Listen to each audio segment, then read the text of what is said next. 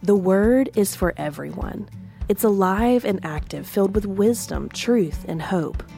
Understanding and interpreting its pages can seem overwhelming, but this podcast is here to help. This is Unschooled and Ordinary.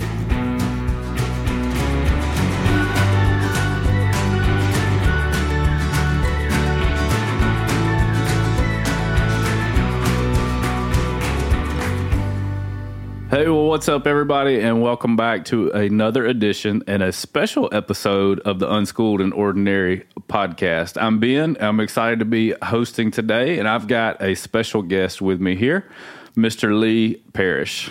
Lee, welcome to the podcast studio. Hey, Ben. Thanks, bud. Glad to be here. Man, we are excited that you're here, and Lee has served in a lot of different ways here at our church. I'm going to let him talk a little bit more about that here in just a second, but he's currently serving in one of the roles he serves in is chairman of the elders. And so, man, we're excited to spend some time with him today to kind of unpack what that means and what it looks like for us at Venture to be an elder-led church. So we're excited for that conversation. But before we dive into it, man, Lee, you might not have known this, but you're on the hot seat because you're in here and you're a guest. And so we like to just get to know the people that come join us, right? So we've got our fun app here called Questions in a Box that we use in house church sometimes, and just a random question generator. So we'll get to that in a minute, and that'll be a lot of fun. But before we get started, man, just tell everybody a little bit about you and your family and how long you guys have been at Venture. Thanks, Ben. First, man, this podcast room is so cool. What a cool place. It really is. I've always felt like I've had a face for radio, so I'm sure that joke's been used before, but anyway. Well, you know. No, my wife and I, my wife is Elizabeth, and we're both from around here. We moved away, and we moved back here in 2010, and we've been a part of our church here since we moved into this new building right along the time. It was kind of neat. When we moved here from Georgia, we were kind of praying about which church to be a part of, and we watched on YouTube the building of this church. And when we came back, we got to experience and be a part of it. But I'm in the equipment business, and we live right here close to our church. We have 4 kids.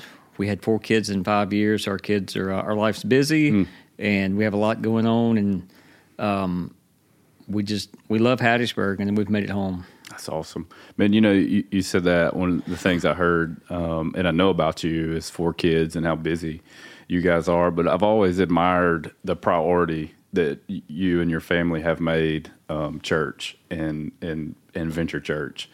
And so, man, talk a little bit about that. Encourage our people in that, what this church means to your family and how y'all just kind of drew that line in the sand. Well, I think for me, at least, I'll speak for me, not Elizabeth. You know, I grew up in church, and it was such a big part of our life. And then, as you get older, temptations and you just kind of stray away from the truth sometimes. And when we got married and we moved away and we were able to restart, it's kind of like 7th grade all over again. You're trying to figure out which group of friends that you want to be a part of, and we found ourselves going kind of meeting friends that we really didn't want to be a part of anymore. And so we plugged into a church there, and some people invested in us early on when we were young, married, and it changed the trajectory of our life. And so it's been simple, and it's been simple for us. It sounds, some people make it so complex, but we've just decided as a family to make it just a major part of what we want to do and how we want to raise our kids and show them that the church is just so much bigger than just a building and a place to go. Yeah, and you guys host a house church, and you're a house church pastor, and so that's happening in your home each week. Man, just real quick, and we'll move on after this, but tell me, how has that been? How has house church impacted you guys? House church, like I said, it is the only way to make a big church small. And I've just experienced it when we needed love. We had people to love on us, and they have. It's a way that we can connect with our friends. It's nothing mystical about it. Like some people think there's nothing. You know, I tell our house church each week, it's and just coming together and having a meal together is a win. Just being around good people. Yep. And, all of us have heard the saying sometimes, if you want to know your direction of your future, look at your friends. Yeah. And so we've just chosen to try to be around friends and be those friends to others. Just encourage each other to walk alongside of just a tough world. No doubt. I tell my kids, one of our sayings in our family is to have good friends, you got to be a good friend. And so we try to model that through House Church. That's good. And like you said, there's nothing mystical about it. And the thought that crossed my mind was there's nothing mystical but the power of just continuing to show up, week after week, and what happens when community is built over time. So, man, we appreciate what you guys do in House Church there. And you said you were in the equipment business, and so if anybody knows Lee, man, you love the big machines, right? I think you grew up on a farm, and so it's kind of your dream job, right? Yeah, it has been.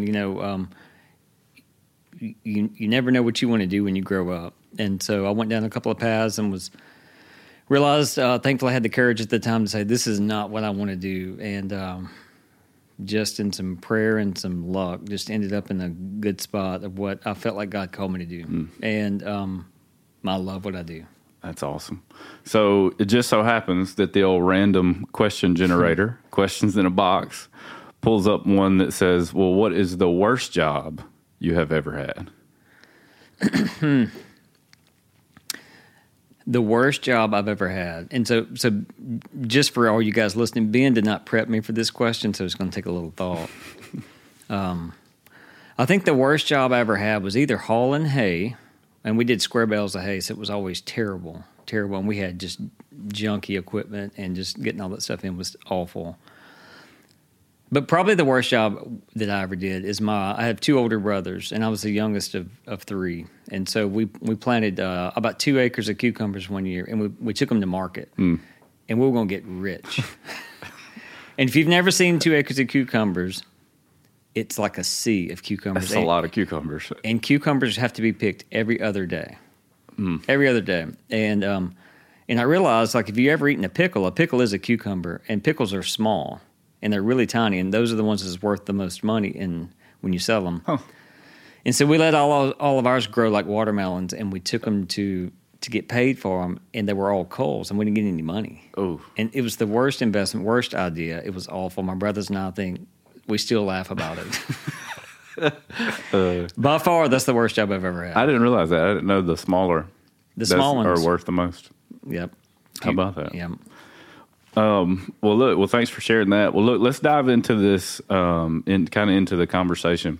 If you guys have heard Jeff say, and you know this about our church, that we at Venture Church are an elder-led church.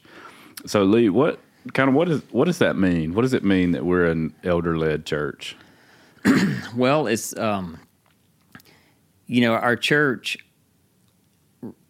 has a lot of different functions, and it continues to operate more than just one day a week, like some people think. And so there's a lot of decisions that maybe a pastor or maybe a different people on staff at our church may not have the skill set to know. And so an elder-led church, we operate just real similar to a board. And our church is led by a lead pastor, and so our elders really hold him accountable and give him advisement.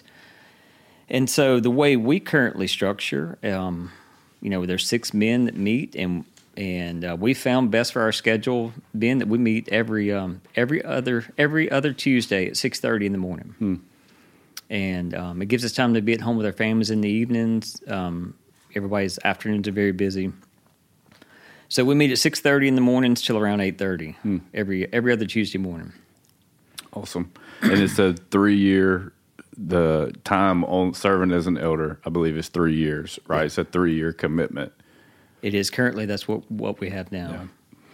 Yeah. And it's been a shift, the deacon model that some churches have, and that we had a deacon and an elder model or overseer model years ago. And we had a lot of committees. And so what we're trying to do is to break those committees down so there's not so many committees.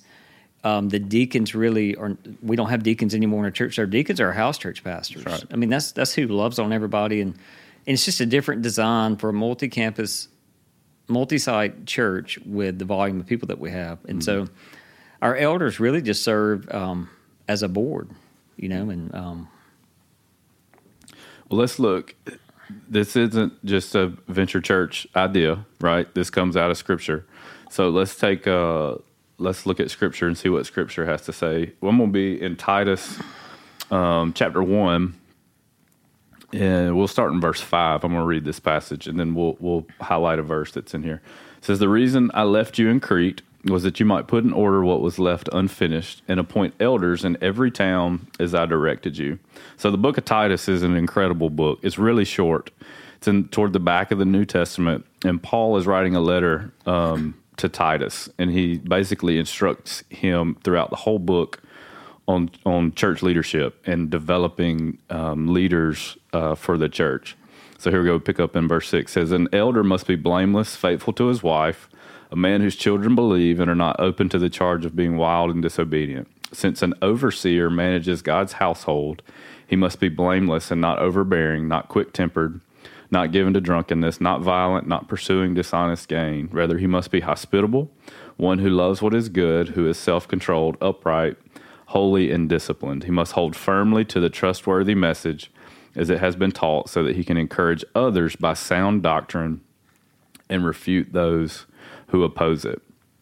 I think the passage that stood out to me when I was reading this earlier, and this passage is circled, underlined, highlighted, all those things in my Bible, but I kind of saw this for the first time. Verse 7, "Since an overseer manages God's household." So like real practically for our people, man, what does that look like from you guys as an elder when you think about managing God's household? You know, one thing that I think one of our greatest responsibilities is, if you ever read the book Mission Drift, it's a book about how organizations drift away from their mission. And for an elder, I think one of the most important, we should first protect our mission of our church. And I love that even in our boardroom, I read it sometimes and I begin to think about it, how our mission statement is in there. And it begins to show us that we want to be a church to know, love, and follow Jesus and disciple people. And we're a church for the unchurched. And just the reminder of those things. And it protects us and puts up some guardrails to keep us from, going down the wrong paths. And this is the church of who we are, and really being okay that it's really being okay that if people don't, there's another church for other people if this is not what they feel called to do. And this is who we are. That's right. This is who God's called us to be. Yeah, think about Chick-fil-A. How many times have they been tempted to sell hamburgers? And they just said, we're going to stay to our mission of what we do. And it's a good reminder that that's one of the things that we want to do as our elders is protect our mission. One job we have currently is to try to wrangle in our crazy lead pastor. Yeah, I've gotten to accept that job, so I'll need some counseling soon. Yeah, bless you. There's another passage in Acts that speaks to the roles of the role of elders in Acts chapter 20. And it's a passage. It starts in verse 17. I won't read the whole thing, but I'll give you some background. Paul in verse 17 he's sent to Ephesus for the elders of the church. So Paul is addressing the elders of the church from Ephesus, and we'll go down here to verse 28. And here's what he tells them. He says, "Keep watch over yourselves and all the flock of which the Holy Spirit has made you overseers. Be shepherds of the church of God, which he bought with his own blood." And so that last passage in Titus, we talked a lot about it. It mentions specifically, and we just had a conversation around kind of the management of the church, right? And then here Paul's addressing elders again, and this time he uses a word, shepherd. And so what does that look like? How do you guys shepherd our church from your role as an elder? What's that look like? Well, once again, I'm speaking on as an elder of a church like ours, which is very different than maybe how you grew up or how I grew up if your dad was a deacon or different. Right. So elders in our church, the shepherding part is, really, I think providing a safe place for our pastor to unload and debrief and talk through some things. I think it's encouraging to our staff to see other people just volunteering and giving their time and walking alongside them and with the same mission in mind, and realizing that maybe we're not all called to ministry specific, but we still can use our gifts and talents to walk alongside. That's right. Of a ministry that we love. Right. Not necessarily called to vocational ministry, Right. but you're still ministers. Right, and I think God has used all of our elders, and no different than He uses different serving areas of our church. And so our eldership is just a place where you can serve and use your gifts. Mm-hmm. And so it's really neat if you look around our current group of elders, the different skill sets that they have that I just don't have. For me, I'm not organized. I never think about bylaws. I never think about the legal side of things. I never think about the details. I'm really confused. I'm a visionary style person. Mm-hmm. I'm real creative, and so God's used my gifts in a certain way, and whereas He's used others' gifts. We have an attorney as an elder. We have an accountant. We have a retired banker. We have someone who leads a really large organization. And so we have a contractor as an elder, and so there's a different group, and it's really that Romans 12 passage. If you think back on the podcast view, I thought about our elders when we were going over that. Is about how the spiritual body is built up just like a human body, that we all have different gifts. Yeah, and I know this about each of you guys, that man, part of what y'all do and the weight that you carry is just in prayer. For our staff, it's in prayer for our church, it's in prayer for people in our church that are hurting or going through hard seasons, and those things sometimes aren't always seen when you're meeting together, or it might be early in the morning or whenever it is. But so how can we as a church, be praying for you guys as our elders?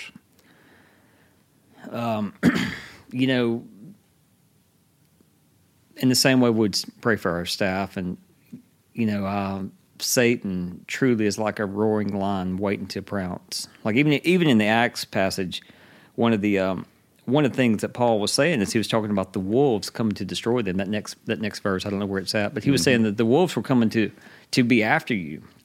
And so what he's really telling the elders there is saying, hey, I need you here to help protect this new church that we're establishing, and I need y'all to keep us on the right mission, knowing that there's wolves coming to attack you.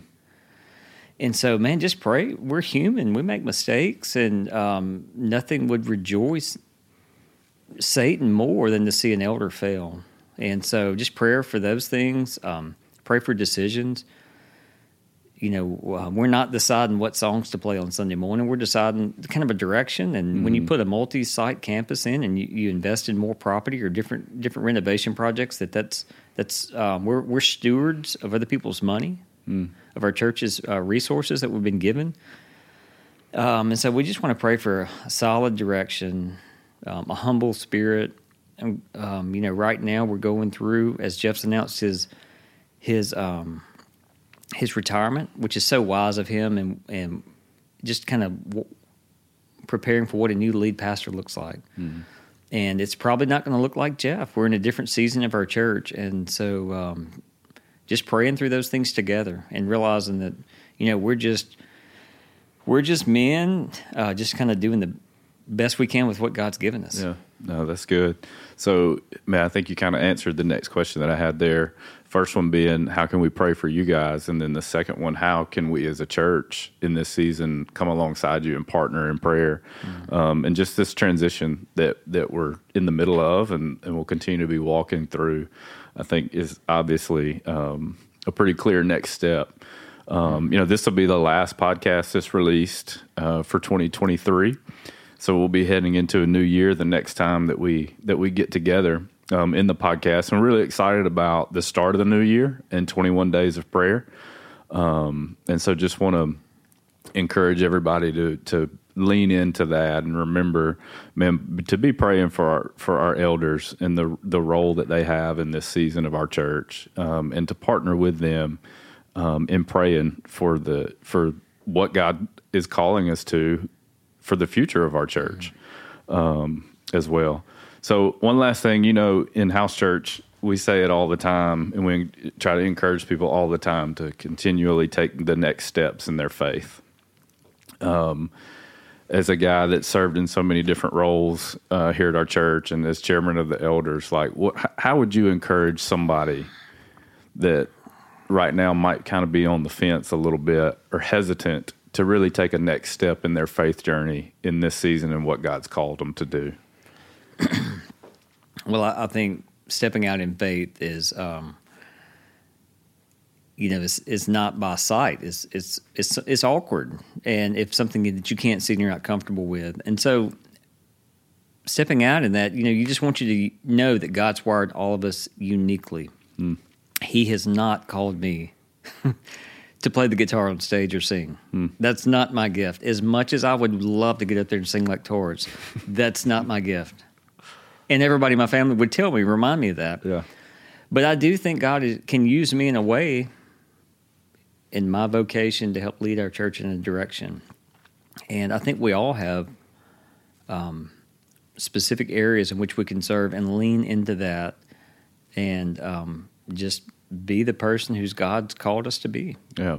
When we started, I think the very first episode of this podcast at the beginning of the semester, we highlighted and talked about why we chose the name Unschooled and Ordinary. And we pointed back to the passage in Acts where they were astonished when they realized that these things that were happening through unschooled and ordinary men.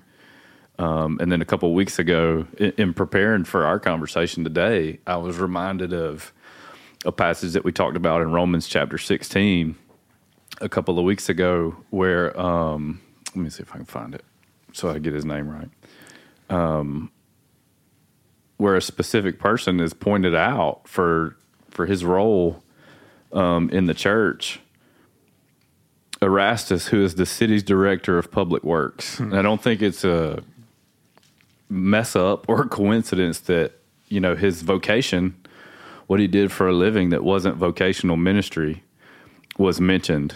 And regardless of what we do and how we've been gifted and where we might earn a paycheck, God's positioned us in a way, if we lean in, he'll use us in our community where we're at. And so I know that's my prayer, and that's our prayer for each of you as we wrap up 2023 and get ready to head into a new year. Just for the courage to step in, to take that next step of in our faith of what God's calling us to do. Yeah, and the easiest way to do that, if you're not in a house church, get in a house church. We call it the awkward first date. We've all been on awkward first dates, but it didn't stop us from dating. Or we've all had a bad meal, but we still eat. Some house churches it's awkward. Sure. It's a living room of strangers. It's a living room of strangers. There's nothing easy about that for anyone. Right. And then kind of once you walk through that, you'll find it at home. It's like your first day at work. It's the first day of anything. And through that, you build a family around that. And from there, you're encouraged to really get a part and just put the jersey on and be on our team. And you'll get so much more out of being part of Venture than just sitting in a pew and getting more information. Yeah, no doubt. Yep. Well, that's our time for today. Lee, thank you so much for joining us today. Thank you guys for tuning in. Merry Christmas. Happy New Year in 23, and we will see you back in 2024. That sounds really weird to say. That's right. We'll see you back at the beginning of the new year. Peace. Unschooled and Ordinary is an original podcast from Venture Church. While this podcast is great for individual study, the Word really comes alive when we talk about it and apply it to our lives in house church. House churches are small groups of believers gathered in homes for a meal, scripture study, discipleship, and prayer in a trusted community of faith. They meet on Wednesday nights at 6:30 p.m. in homes throughout South Mississippi, and you can join anytime. To find a house church near you, visit venturechurch.org/housechurch.